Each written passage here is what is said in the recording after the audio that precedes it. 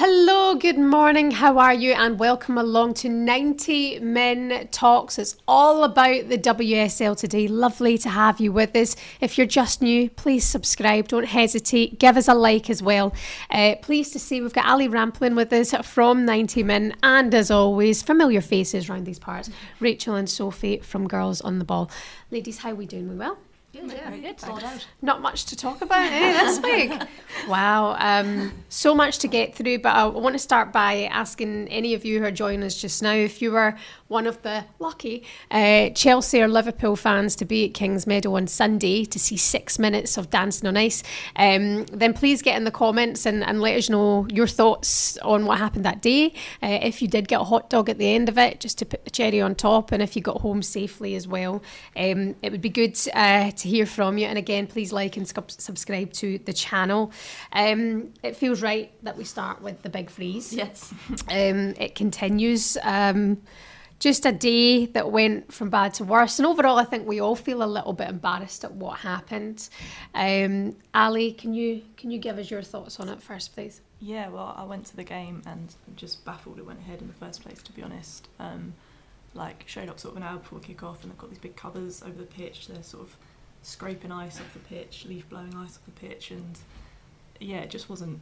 It was obvious it wasn't fit to play on then. I don't know why they persevered, and just, I mean, the fact that there was no pitch inspection the day before seems a bit baffling as well. And just, it's sort of, I think it's the lack of foresight. Like, it was minus temperatures overnight. It'd been freezing a week.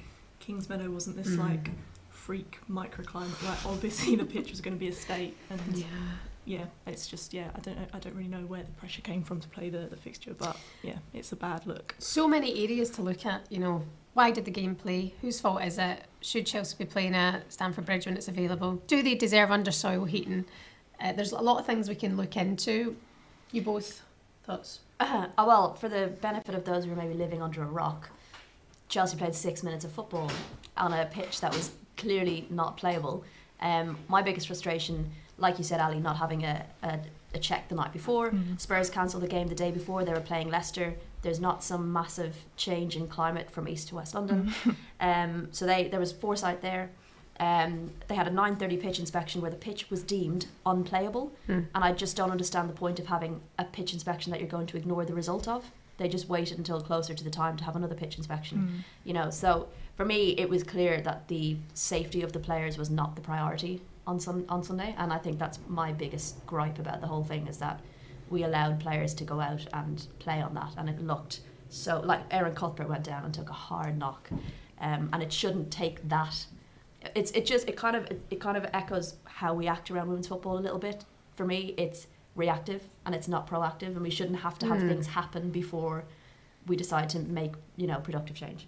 Yeah, I mean, I'm fuming, I think, because I think we all are.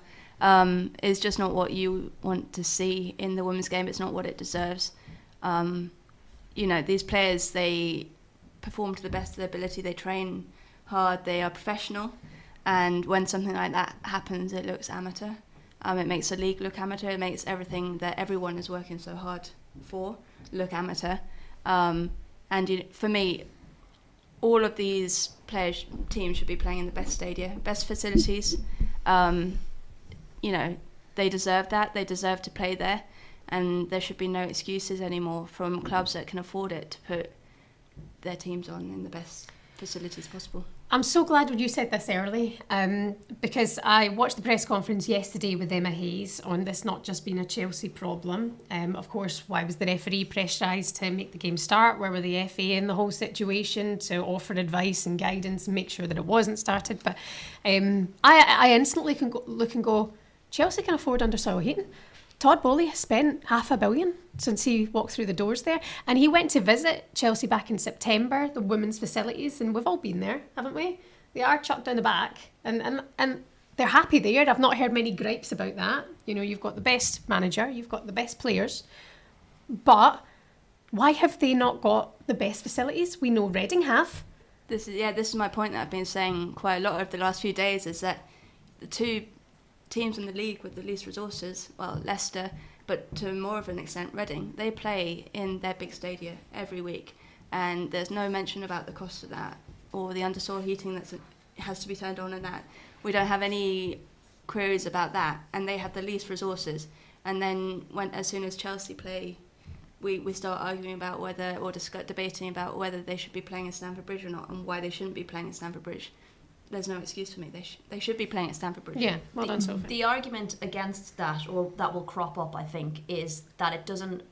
If you've got a men's club to lean on that has facilities like that, that's great. But if we're looking further down the pyramid and you look at some championship teams, it is something that needs to be addressed. Is that if you've got a club like, say, London City Lionesses, who don't have a main stadia to fall back on, What happens if they get promoted? Is that the reason they don't earn their spot after winning a league, stuff like that? But it does need to be addressed in terms of, this is like you said, this is the top league of women's football, and people have been saying it happens down the pyramid, it happens in men's football down the pyramid. We know that, but this is the top league, and it should be treated as a top league. So the facilities that they have should not be freezing at 0 degrees. But I think the argument to that is that that's maybe where the resources that the FA does have should go.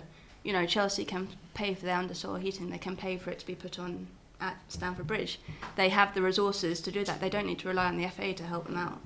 So maybe the FA's resources should go to the clubs where they don't have a men's team attached to them, where they need to help putting in undersaw heating. And if you're going into like refereeing and stuff, VAR, if you have it at Stamford Bridge every week, VAR is already there. And that would mean you'd only need to, in the top league, you'd only need to put VAR into Reading Stadium, and the cost is massively reduced, right? So it's I just think we make excuses a lot about how we're not going to fill the grounds, or the fans, the appetite isn't there yet. We have a problem in this country that we don't have mid-range stadiums. We don't have 10,000 seater stadiums. So you have to go from your Kings Meadow of 4,000 or 5,000 to your 30,000, 40,000 seater stadiums. And actually, if you just have a bit of long-term thinking and go, well, yeah, maybe the first year we'll get 10,000 every game, and then you build it to 20,000 or 25,000.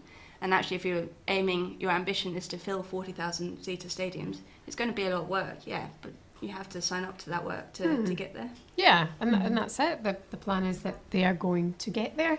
And there's been, I don't know how you feel about this, Ali, but the reaction that comes from all over, and I don't know if this is the feminist in me, and I don't intentionally mean to come off like that, but I do feel there's a lot of men who are Chelsea fans going, why should we pay for it? And I'm like, it's not coming out of your pocket, love. Keep your pants on. But it's your club. Why would you not want to see Chelsea women flourish? Because you are a Chelsea fan. This is your club. We are 90 men. We don't keep, Marco in another room because he's a man today. Yeah, I think it's just bizarre. Yeah, I think Rachel Causey made a really good point on Twitter when I think Miedema tweeted about why aren't we playing in the men's stadiums, and Rachel Causey said, well, they're the club stadiums, and that's what they should be. And yeah, I mean, we talked about, I think you make a really good point about Reading and Leicester playing in their main stadiums. You had Birmingham as well last season when they, the lack of resources that have been at Birmingham for so long. We know Carla Ward spoke about that for ages, but they played at St Andrews as they were getting relegated. They're a championship club and they play at St Andrews, and yeah, if a club like Birmingham can do it, I don't see why that can't be replicated across the WSL. And even you look at Bristol tonight, they they got through to the Continental Cup quarterfinals last week, realised the demand was there for their tickets. They didn't cap off the tickets. They were like, let's try and move it to Ashton Gate, and they're playing Ashton Gate tonight against Manchester City. That's proactive thinking on the behalf of the club, and willingness to really try and attract as much attention and audience as possible to the game, and not trying to limit it to a certain level. And it takes willingness on the club. It's on the clubs to do that. Yeah. It's not on anyone else, to be honest. Yeah. It's the clubs to be able to go, we have that ambition, and we know the demand is there because of what happened in the summer, or because the game is just growing, and we need to match that ambition and that demand. Or again, maybe stop waiting for the proof. The proof is there, and this is what I've been saying about women's football, is it's the same at major tournaments. You often see them saying, we didn't expect so many fans, we didn't expect the need for this, so we put them in smaller stadia, in 10,000 seater stadium in a major tournament. Expect it. Start buying into women's football and expecting it to grow, rather than waiting for it to grow and then trying to react to that demand. Yeah, slightly off topic, but even like at the World Cup, the opening game in Sydney has now moved to the bigger stadium, which I think is a capacity of 83,000 now. why did you budget that to 40,000? It's Yeah. it's nearly more Irish than Australians in Australia. Very Like, true. how could you not predict that coming? Yeah, I think we're obviously on the same boat. It's fights and fires that women in football will continue wrestling for quite some time. But I feel that personally, the amount of times I've visited the Emirates this season, this last few months, to see Arsenal play there, something's right there between the communication between the men's and the women's. You know, it's Arsenal. You know, they are starting to lead that way, that we can play here as often as we can, whether that's the Mikel Arteta effect in terms of he ripped the whole thing up and started again. It is working, and it's starting to feel like one club. Beth Mead, God love her, lost her mum very, very recently. The men making sure that they gave her that tribute, that they gave her that love and support that the club would offer. I want to see this from all clubs now in the WSL, and that's not been money involved. That's just been a club. That's a team. There's no I in team, people. I often say that I think Arsenal are now leading the way in women's football. I mean, you've got what the chairman or CEO came out and said, we want all of Arsenal. Our aim one day is to have all of Arsenal women's games at the Emirates. We want it to be Arsenal Stadium, not the men's stadium. And you've seen that this season, and the fact that, you know, well, they've played there 8 times already, I think. Yeah. And at least 4 of them have had over 40,000. Totally. And even the Champions League games, which are midweek and traditionally harder to sell, they've had 10,000 in the stadium. So it's working. They've got a real ambition and a pathway to get there. And yeah, they might not have every single game there this season, but their ambition's certainly to have every single game at the Emirates. Yeah, I really enjoy that. I've been to the Emirates more than I have Meadow Park, and I love me some Meadow Park, but it's a special occasion, and I want that for Chelsea women. I want that for Emma Hayes. The conditions are better. Oh, all absolutely. round, from media to fans to players. In general, the conditions overall are just better. So much more And, accessible as well, like yeah. in terms of public transport and Absolutely. yeah. Yeah. And Willie Kirk at Leicester said the same thing. Like, they feel at home in the King Power. It's their home, and it's decorated for them. You know, when they walk down the tunnel, they've got the pictures of the women down as they go out onto the pitch. It just feels comfortable for them, and it's not a big shock when they go into a big stadium now. When you look at a club, say, like Lewis, who are smaller and independent, they capitalise on that community. They really, really pull in the community, make it attractive to the local community, to Lewis fans. And clubs with bigger amount of fans and bigger resources should be doing the same thing. Mm-hmm. Something that Casey Stoney, I did an interview with Casey Stoney last season, and she said what really struck her at San Diego is because in the NWSL, there are no men's clubs attached to their women's clubs, so they actually really have to do the work to go out into the community. They have a whole lot of community projects going on. They basically knock on doors, I think, at points in time just to get the community aware of what's going on. And they moved into the big stadium at the end of last season, which holds something like 40,000 people, I think. Wow. So their ambition is there, but they actually do the work on the ground, and they can't rely on, I don't want to pick out Manchester United, but just an example, the brand of United. I think sometimes we look at the brand of the men's clubs in this country and go, well, it's kind of a bit easier. Like, they'll come because it's Manchester The United. badge will do the work. But Whereas that, actually, not to say people aren't doing the work, they are. No, they are doing the work, but it's more, you have to be more specific, I think, and actually do the work on the ground to try and get people into the stadium aware of what's going on. Absolutely. Hopefully we're going to see more of this moving forward. I also look and go, that happens to a team like Chelsea, and Emma Hayes is the character who will speak up and make sure things are addressed or make people take note, and it's just getting that visibility and talking about it more that shouldn't have to be done, but we'll hopefully see some change moving forward. Other games that were called off as well on the weekend, Spurs against Leicester, and that was postponed early doors. And then shortly after, what happened against Chelsea and Liverpool, Brighton and Arsenal was cancelled that evening as well. A lot of things will be hindered from these games being postponed as well. Yeah. Who's going to be affected? What happens? Chelsea and Arsenal are going to be affected. You know, they've got Champions League to play. Now, you do have to factor in they've come into some of these competitions later than other teams. Sure. So that's, you know, somewhat useful, I suppose. But it's just another example of how the schedule starts to get a bit squashed after Christmas. And we've got a World Cup in the summer. We're already finishing quite late, end of May?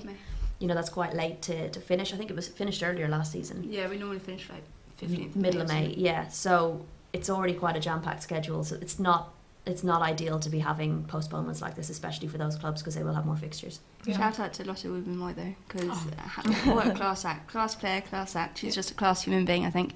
For those that don't know, when they realised that the game was going to be cancelled or postponed, she rang up a bar in Crawley where all of the Arsenal fans were and put money behind the bar for them to enjoy the men's Arsenal-Manchester United game with. And I just think that shows the kind of person that she is, who really is in touch with what's going on in the women's game, what needs to improve, and also her fan base. Yeah, I mean, you're right, it's then the community spirit there. Yeah, and yeah. I have to say, Lotte Wubben-Moy is brilliant at that. Remember last season in the opening day of the season, she had shirts and then did like a little treasure hunt around about the Emirates. I was like, great idea! Go on, Lotte, you creative genius. I mean, you also had Emma Hayes promising hot dogs as well to everyone. So Liverpool fans will have to come back down again this weekend for the FA Cup against They Chelsea. are back this weekend. So I wonder if they'll get their hot dogs. It's just it's a nice recognition to fans, isn't it? The effort the fans have made. Yeah, absolutely. The one game that wasn't affected, funnily enough, was that game Reading against Manchester United, because Reading, of course, play at the Select Carlisle Stadium, and they have their under soil heat magic. Manchester United leaving at last minute. Ali, I was on the edge of my seat there. Yeah, I mean, I like the fact that Rachel Williams played as much normal time as Chelsea and Liverpool. And very good point. Yeah, and yeah, it's a brilliant goal. And yeah, I think sort of Manchester United have been, certainly at the start of the season, were known as quite a sort of a fast starting team, a sort of first half team who sort of maybe faded a bit in the second half. And last season as well, the number of late goals they conceded sort of ultimately cost them a place in the Champions League. But yeah, you've got a late goal against Reading, and the late goals against Arsenal as well could be a big factor for them this season, I think. I was there. We were there. It was a sucker punch for Reading. Manchester United did start fast, and Reading, I thought, did quite well to absorb that pressure and kind of find their feet a little bit. And they grew into that first half and had chances of their own. Mary Earps was pulled into a number of good saves in both the first and second half. Second half, I think, was the 80th minute where she pulled off a top-class save. So yeah, I did think Reading might hold out and get the draw, and I feel for them because you don't get points for playing well and losing. You know, a table doesn't reflect the fact that you took Man United right to the death, which is really, really hard. But Mark Skinner spoke about the importance of that experience. They need to know how to win games like that. They need to know they can wait until the final minute and still get the win, because it did feel like they were trying too much in front of goal. They were passing so much, trying to do the fancy work, and then Rachel Williams came on, ran at the defence, danced around a few tackles and just shot at goal, put it on target, which is what they were failing to do, and it paid off. Yeah. I think Reading sort of go under the radar because of the results that they have that haven't gone their way this season. But actually, in every single game, they've competed. And sometimes, yes, they might find themselves 3-0 down by half time, but they will always come back in that second half. And they really gave United a run for their money. They were finding the spaces that you wouldn't expect to find. They were playing because they had a diamond in midfield that drew their left back in. So Emma Harries down the right was just running away. Like, as soon as they got the ball over the top of the midfield, she was free to break into the box. And it was just that lack of clear-cut finishing at the end of it that they managed. And good goalkeeping. And good goalkeeping. And just a shout out to Kelly Chambers, because she got 150 games in charge at the weekend, and I think that just speaks to everything that she is, and she's been at Reading since day dot. She is Reading through and through, and she loves that club, and I think she deserves all the credit for what she's done there with such few resources. You never really worry about them going down. You know they're not going to win the title, but they're always going to be there, and they compete every time. And they're well drilled. And talk about, like, in terms of turbulence off the pitch, like, there was a lot made of Chelsea last season when there was the sort of takeover and stuff, and the impact that would have on the women's team. But like the Reading men's side, they had points deductions last season and everything, and yeah, the women's team have just got on with it year after year, and yeah, I think if she keeps them in the division as well, like manager of the season, like, she does an amazing job there. Well, yeah, big statement to make. Also huge achievement for Mary Earps, the first goalkeeper in the WSL to reach 50 clean sheets. She has not dropped any sort of standard since the Euros, has she? No. She's almost gone up again. Yeah, and I spoke to her afterwards about it. She obviously typically very humble about it, but she also said the fact that she's achieved that at this stage in her career, and she's got another few years left in her, how many more clean sheets is she going to get? But she also rightly pointed out that it's not easy to keep clean sheets in this league. They're playing the 11th, second from bottom team and she had to work hard right at the end to keep them out. So she's right, it's not easy. I think Man United, though, have one of the best defences in the league, if not the fourth best in Europe. So I think that's down to her, obviously down to the defence in front of her, but it's also down to her keeping those clean sheets. She's the best goalkeeper in the world right now. Wow. Okay. That's my bold statement. I don't think that's that bold. I can't remember I just cannot remember her making a mistake. Like, I can't remember the last time she... Don't jinx it. But also, like, for me, when watching... I asked Mark Skinner about this at the weekend. Watching her when she was younger, she always had the skill, but sometimes the inconsistency came in and she'd lose concentration. There was always going to be a minute in the game when she lost concentration. When she played for Bristol and places like that, she's eradicated that from her game. The skill has improved, obviously, but her mindset is completely different.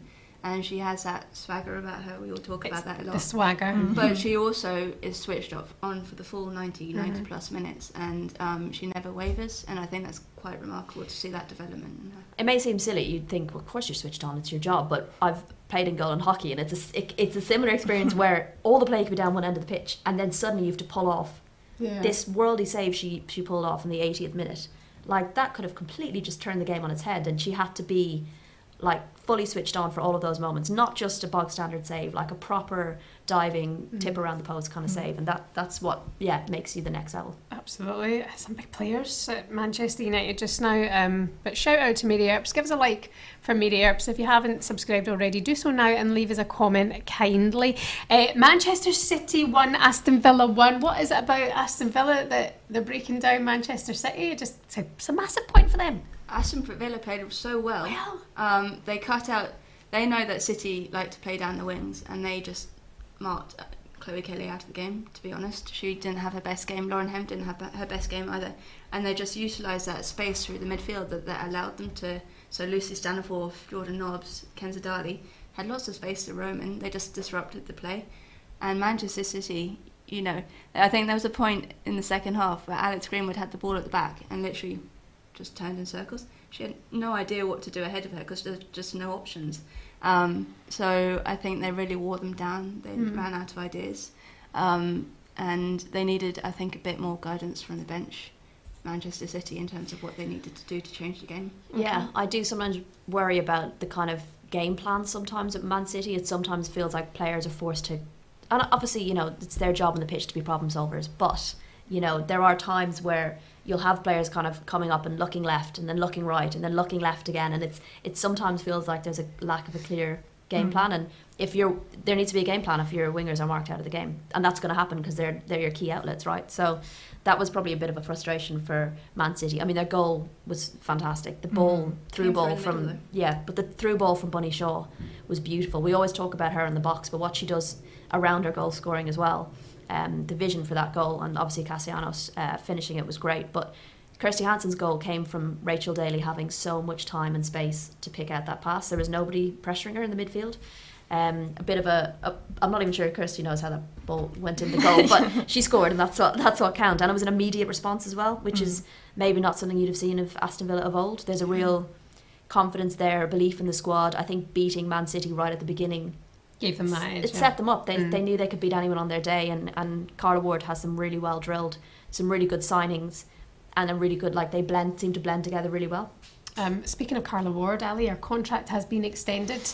That's massive for her. It's massive for the club as well. Yeah, I think she does a very good job at. She just seems to get the sort of maximum out of whatever resources she has. So obviously you saw the amazing job she did at Birmingham with sort of next to nothing, and now you're seeing that at Villa, but with real quality players. And like, I think this is the best we've probably ever seen Kenza Dali in the WSL. She's been so good this season. I love watching her play.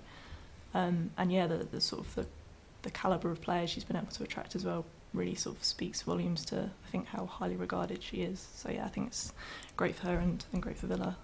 It's an example of a club committing to a manager and seeing long term. I think last season we were kind of worryingly going down the route of not giving managers enough time. And maybe expectations being too high and expecting too much too quickly. And I think Villa have done a good job of committing to Carla and her vision, and we're seeing the fruits of that now. Yeah, actually Everton should be looking to do the same thing very, very soon, because the job that Brian Sorensen has done there this season, the style of play, what I believe is going on in the dressing room now, it's just... Wilson, you sent the game-winning email at the buzzer, avoiding a 4:55 meeting on everyone's calendar. How did you do it? I got a huge assist from Grammarly, an AI writing partner that helped me make my point. 96% of Grammarly users say that it helps them craft more impactful writing. Would you agree? Grammarly helped adjust my tone to navigate tough work conversations. And it works everywhere I write, so I can quickly communicate effectively. Your teammate used Grammarly to summarize an important document, making a 3-pointer. How did he do it?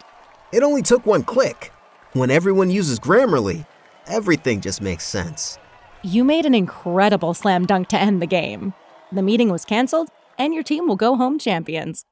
Go to Grammarly.com/podcast to download it for free.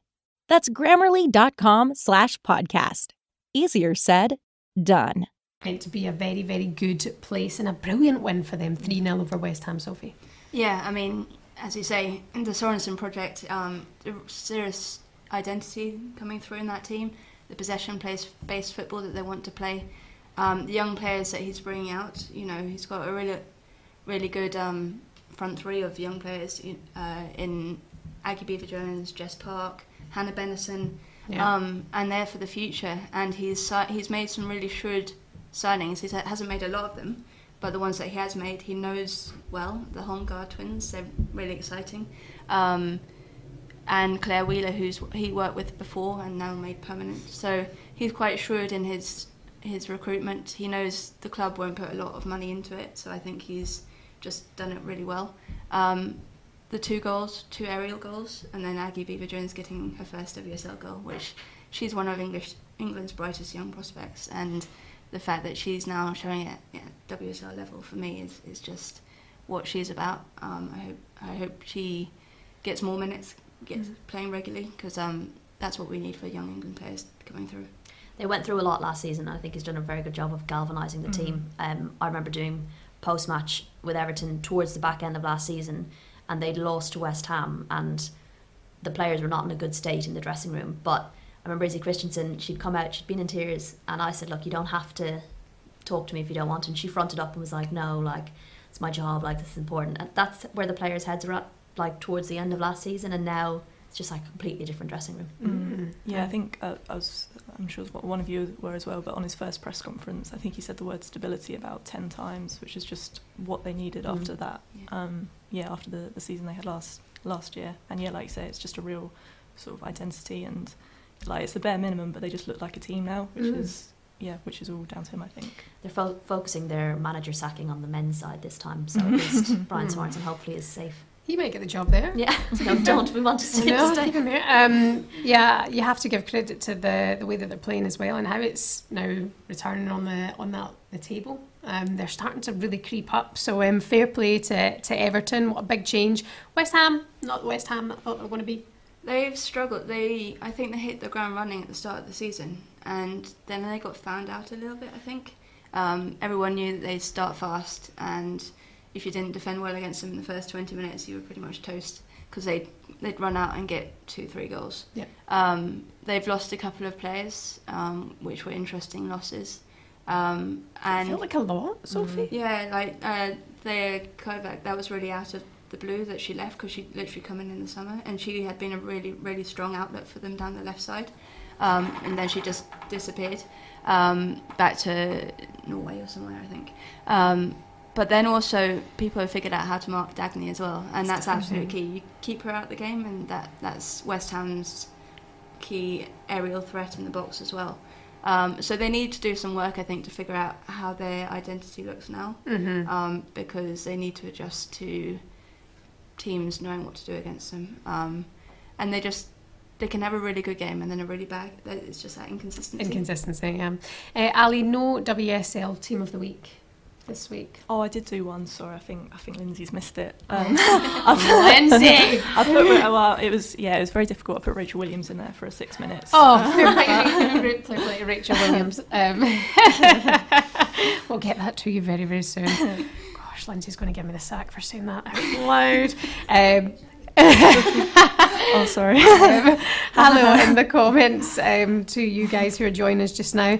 Harold saying, greetings from Oslo, off topic, who's the best Norwegian in the league? Is it Guro Reiten? Yes. Is Guro Reiten? We Guro agree Reiten. on that. Yes, please get into the comments now if you like, and what you can do is give us a like as well. That would be absolutely wonderful. Can we talk about Sarah Björk Gunnarsdottir and the maternity scandal, shall we call it? She played for Lyon, of course. She won the Champions League for Lyon. She scored in that final. Then she became pregnant and she stopped getting paid. Simple as that. Just pretty terrible. Yeah, I think there's been some arguments around the other stuff that has come out in terms of how it was handled and how it was communicated and what the FIFA ruling really said. But at the end of the day, the ruling determined that Lyon had not paid her. So whatever else really went on, the fact is you thought it was acceptable not to pay a player while they're on maternity leave. And I think, if you want to then make the whole thing about French law and, well, actually we were allowed to do that kind of thing, it just doesn't make you look good as a club. It doesn't make you look invested in women as athletes, which is a shame because Lyon is such a front runner in so many areas. So, around the other stuff that happened about how much conversations were had, how much communication was had, what was said to her when she came back, is all going to be really what she said versus what they said, right? And you're going to have fans of the club sticking up for the club and fans of her sticking up for her. End of the day, the ruling said she needed to be paid.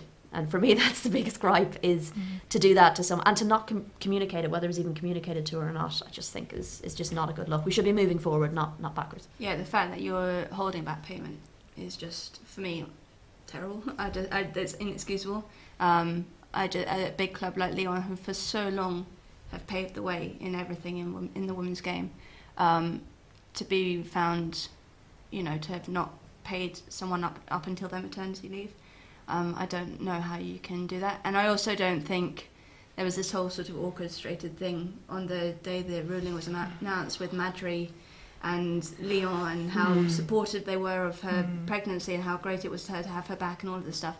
And that's just really not a good look. So transparent what you're doing. It's just completely orchestrated, So we don't feel that was genuine. Well, I'm sure it might have been, but you know what the timing is. You know exactly what you're doing, putting it out when you're doing it, and it stinks doing that. And then you feel bad for the player then, who actually maybe there is a nice story there we could be telling, and instead you're trying to hide. It just so the looked men terrible. learnt and supported her really well. Brilliant. But the fact that you release it on the night that Sarah's story comes out, it actually makes you look worse. Yeah. It doesn't have the desired impact. And it was very, very unusual. It felt like coming from the likes of Lyon, and we know that Sonia Bonpastor has children, was very clear ahead of the Chelsea game actually at Stamford Bridge in December. Amal Majere coming in and having a baby with her, and everyone's so happy, and having a baby around camp is quite a lovely thing, and getting to watch a player who she knows and trains become a mother was so special for her to see as well. So it felt very... I was blindsided by the whole thing, because I remember leaving Stamford Bridge after that conversation going, well, that was so sweet. I mean, I might ask if they want to babysit my kids soon, because they're all up for it, So when I did read the story about Sarah Bjork, I thought, oh no, this is absolutely not her experience whatsoever, and that's terrible for a new mum or for anybody who's pregnant. Yeah, and I think sort of coming off the back of the Emma Makundi thing that happened the week before, I think Kelly Chambers spoke a lot about it being sort of quite it was the first time the club had experienced that and all that, and so that sort of kind of explained to a degree certain things that had happened at Reading. But then this Lyon story is just complete failing to play a player while they're pregnant isn't a little mistake that you'll sort of learn on the job. That's just a complete failure of player welfare. And for, like you say, for a club like Lyon, who have sort of led the way and driven standards in the women's game, it was just it's pretty surprising. And I appreciate that it hasn't happened a lot, right? So clubs are saying they're learning, but it's just another example of being reactive. Women have babies, that's not new. So true, right? So why are we not thinking long? We shouldn't have to wait until someone gets pregnant to be like, how do we deal with this? It's a very real possibility that a player could get pregnant and will want to keep playing afterwards. Let's figure out how that's going to work before, rather than when you're in the middle of it. And it shouldn't be any more that women have to have a choice between playing sport or having a baby. The science is there to allow women to get fit really quickly after having a baby, to come back and play top level sport, There's plenty of whether it's examples. football or other sports. So the choice should no longer have to, well, it should never been there in the first place, but the old choice that you used to have to either choose your sporting career or having a baby, it shouldn't be there anymore. And the fact that we're still having this discussion is just crazy. Being an athlete is a job in the same way of any other job. Putting your players into a dangerous situation, like playing on an icy pitch, is like you being put in a dangerous situation in any other job. It shouldn't happen. The same way that if you get pregnant in a job behind a desk, you should be treated. Obviously, it's going to be different, but you should have the same rights if your job is to be an athlete. It still does feel like there's the element of sexism still in football, and that will continue for quite some time. But the good thing is, again, people are speaking up now. They're drawing attention to it. They will be heard, you know, and you will be shamed if you're out of order. And Lyon did not come off well from that at all. Let's just focus quickly on transfers as well, because we haven't been here together to speak about Mana Awabuchi and our move to Spurs. Go on, my girl. Yes. We can't wait to see her play. It's very exciting. Very, very exciting, Ali. Good move. Yeah, I can't wait to just see her hopefully get regular minutes, because she's such a, probably one of the most technically gifted players in the division. And I think, her and Beth England, both at Tottenham, is sort of two players with a point to prove, who I think it's exciting as well just for the whole league. They're two players who are of, I believe, top four quality that are now moved to a club outside the top four, so it should enhance the competitiveness of the division as well. Absolutely. The move she deserved. Oh, 100%. And it gives Spurs a different dynamic as well, a different level, because in the past, I think they were a little bit, be solid at the back, hard to break down, and when we get a chance up front, get it to Rachel Williams. I feel like they're trying to play more expansive football this season, but they've not had the players to finish the chances. Mana Iwabuchi gives them a whole different option, a whole different level. You can play up the wings or you can play through the middle with such a technically gifted player.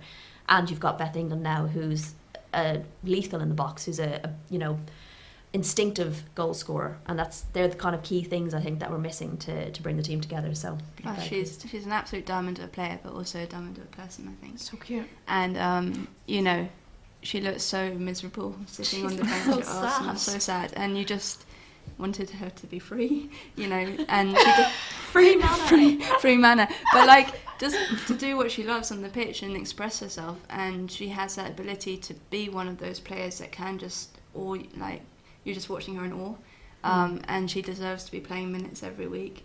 I just can't wait to see her. I think we're very lucky that we've managed to keep her in the WSL. Yeah, very right. And she could be a problem for Arsenal now moving forward, when that fixture comes back around. I definitely think Mana Awabuchi is going to be front and centre of what goes on, because now Arsenal's midfield, now these new players that they've brought in, Cool and Palo, are we going to see them, do you think, more now that Jordan Nobbs is away? Kim Little and Leah Volti are the usual suspects in that situation. I think they'll be given game time to try and lift the load on the starters. I think it always does take players a little bit of time to get into this league. It's very physical compared to a lot of other leagues. It's quite fast. But yeah, we'll start seeing them, but I think it's for the future, and I think the same with a lot of clubs. So we've seen Manchester United signings this week. They're not for this season, they're for next season. They might help and they'll support in terms of giving them some depth and some options, but it's very much looking to next season and beyond. Yeah, I don't think those players are like reactions to Beth Mead and Miedema being out. I think they were probably on the cards, and I think maybe Arsenal will still be looking for a potential either long-term or short-term replacement for those two. Yeah, Nessa said he wants a striker. Yeah. He's going to bring in Russo. Put it out in the universe. He will sign Alessia Russo. It's got to be. I mean, it makes perfect sense. You can tell, like with Mana Awabuchi leaving, Jordan Nobbs leaving as well. They are slight athletes. They're the signings that Jonas Eidevall's brought in are the physical athlete. They're just and I mean that purely based on their strength and their presence. Alessia Russo ticks all the boxes, and again another player who, like Mary Earps, just hasn't wavered since the Euros. It wasn't this stroke of luck, on the big stage. She's stepped up every single time. She would sit quite nicely, I think. And Stina Blackstenius, we were texting actually, weren't we? Because she hasn't been on form. I had You were called for like- her to get a hat-trick against Brighton, so give it time. When that game gets rearranged, it's going to happen. You're really manifesting Yeah. for Stina. It's very good to hear. Can we talk about the three new signings who come into Manchester United? Estelle Cascarino. You hear Cascarino and you think Delphine. it's Cascarino. And that's terrible. You should never compare twin sisters.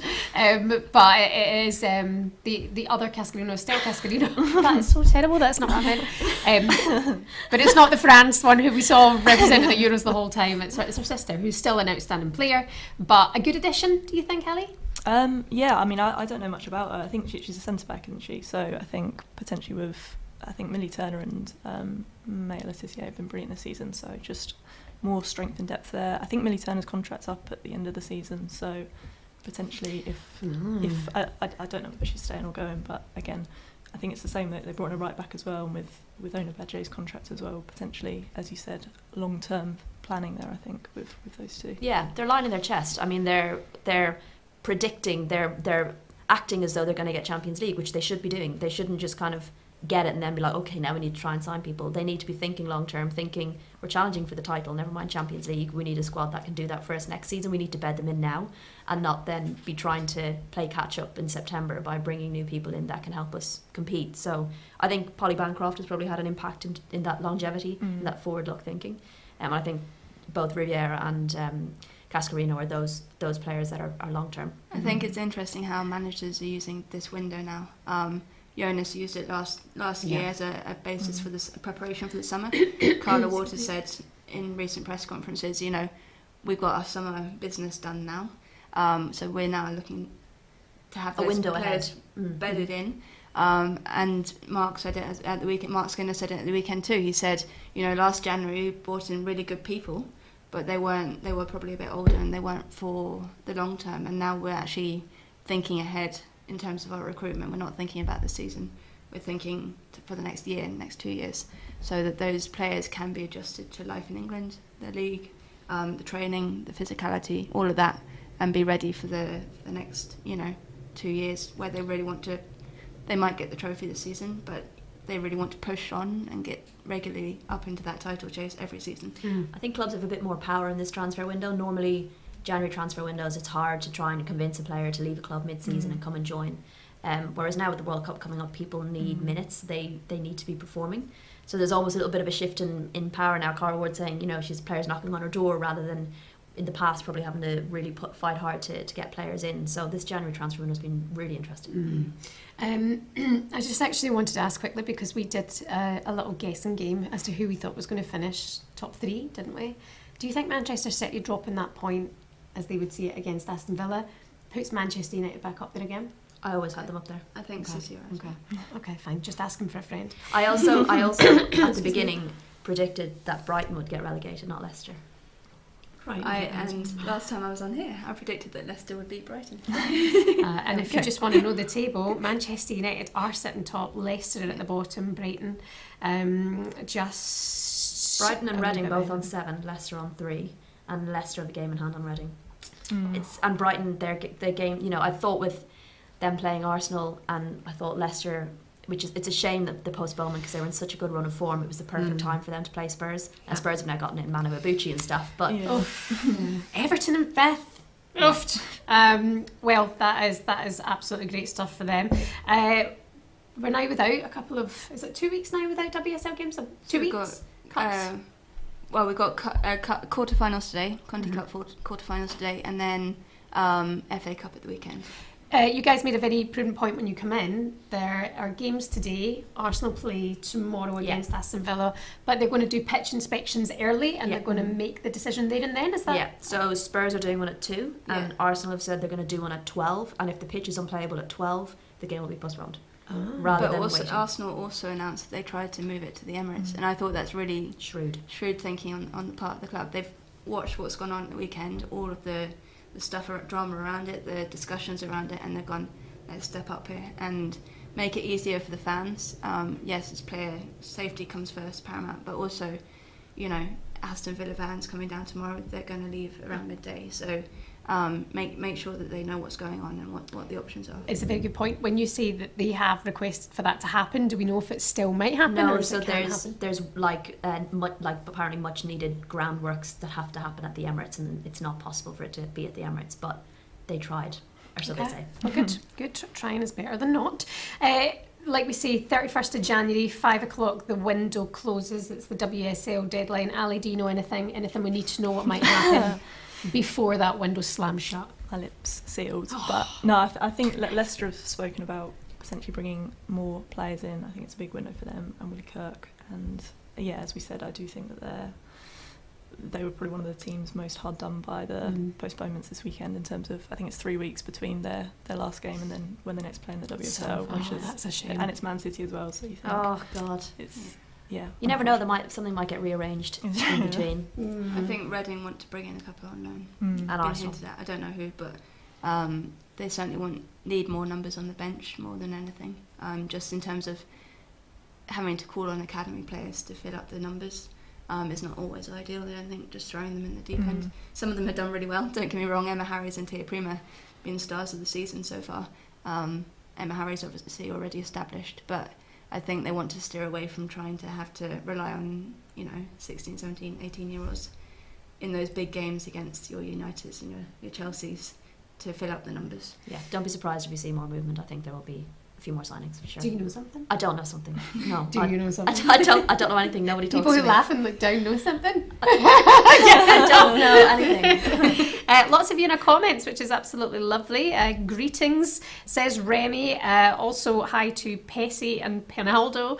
Lauren James for the Ballon d'Or. I have to say, she's been just wonderful to watch over the last wee while. We know that talent's there, but Emma Hayes is bringing out the next level, isn't she? A joy to watch. Anything else anyone would like to table? Before we finish up, any thoughts? Any thoughts on Anything? anything at all? No, not particularly. I just Anything anyone would like to share? God, what do you know? I don't know anything. I was just trying to make everyone feel awkward. Job done. Remy said, any thoughts on when that game was cancelled will be played? That's the thing. We've got all of these things to sort I'd say out. Chelsea want it done and dusted as soon as possible. I think so. There is a gap next week, but I think it depends on what happens tonight, because I want the cup games to be done first. Is there a gap next? I can't remember. And then I guess it's just finding a midweek I see. that's free, because there's no weekends that are free from now Yeah, until. because Champions League is March, isn't it? March, Yeah, yeah. so it's I probably think trying to February cut time. us. Yeah. There's an international break window in that yeah. in that February as well. Very much so, hoping we don't see any badness happen between that time and everyone stays fit. Hi to Musica as well. I'm proud to be Geordie. Do Newcastle have a women's team? Yes, Yes, they they do. do. They're in the 4th tier at the moment. And they but sold, what, 28,000 at St James's Yeah, Park? So they've got big ambitions to move up through the divisions. They've signed some really good players as well from in and around the WNL. They're pushing for promotion this season. I think they're sitting second at the moment, but in touch of promotion. So we'll see what happens. Sophie knows everything. I always say this. Sophie, Rachel from Girls on the Ball, Ali Ramplin from 90 Min, thank you so much. Thank you so much for watching. Like, by the way, now if you haven't already, please leave a comment and subscribe as ever, and have a lovely day. See you soon.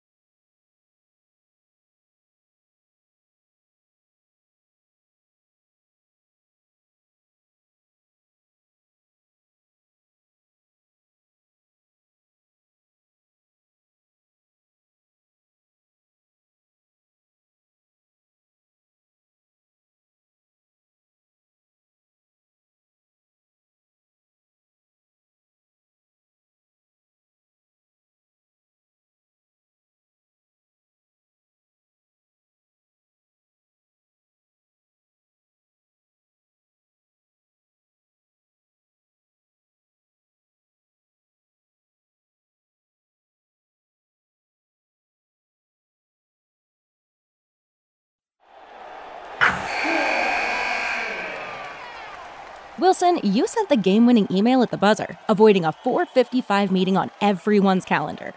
How did you do it? I got a huge assist from Grammarly, an AI writing partner that helped me make my point.